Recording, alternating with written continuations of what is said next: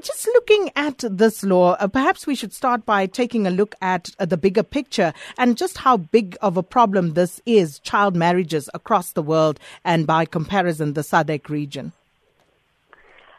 The statistics we have is that an estimated 70 million girls around the world are affected by child marriages. And 7 million of those child brides live in East and Southern Africa. We also know that about 15 out of the 20 most affected countries in the world for child marriages are in Africa. And in SADC specifically, 4 of those countries are in the SADC region. So coming to this law, the model law, what exactly is it and how will it actually change things for children who are currently under threat?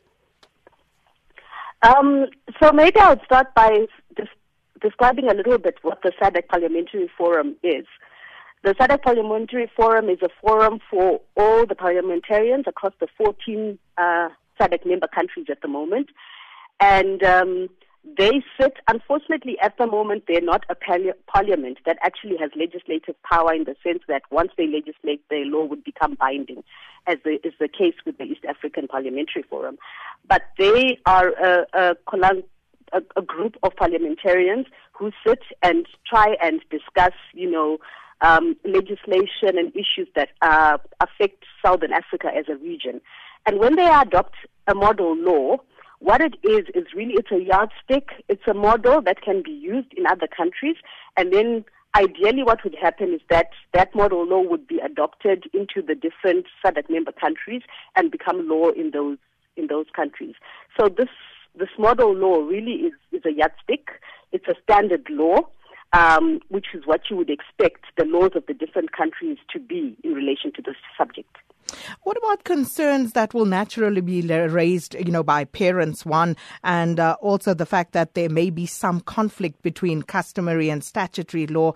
Do you see those conflicts presenting difficulties in the implementation of this law? This law actually seeks to deal specifically with those issues around. We know that at the moment the marriage regimes tend to be all over the place. So as you mentioned, now you have marriage under different regimes, under statutory law, under civil law, under customary law, under religious law, etc. What this model law tries to do is to say, regardless of which regime you are being married under, marriage should be at a minimum age of 18, which is in line with international standards, the African Children's Charter, the International UN Charter on the Rights of the Child, etc. So what it really tries to do is to bring together all those different marriage regimes and says this is the minimum standard, whichever regime you're getting married under. Yes, it is expected that there will be some resistance, in terms of what this law is trying to do, but ultimately this law is trying to look out for the best interest of the child and is trying to ensure that children are dealt with in accordance with their best interests according to the international standards. And given the constraints that you pointed out, the constraints of the SADC Parliamentary Forum, how exactly do you anticipate this being implemented and also monitored?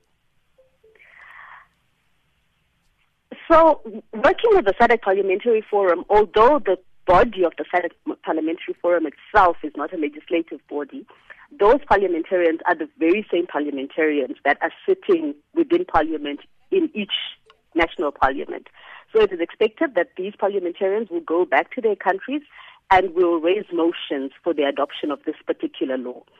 And it's also expected that given that this is the same group of parliamentarians that adopted this model law, they then will not have, major problems advocating for the adoption at national level, because these are the very same parliamentarians that are currently sitting in our national parliaments.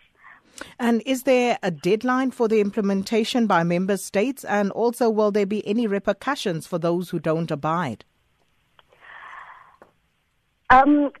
Unfortunately, at the moment, the SADC PF has not put in place its own monitoring guidelines on how this model law will be monitored. What was in the initial drafts of the model law, which unfortunately was not adopted with the final draft of the model law, was a section around how the SADC-PF would monitor implementation of this law. But there were some concerns around it during the discussion in the plenary last week in Swaziland.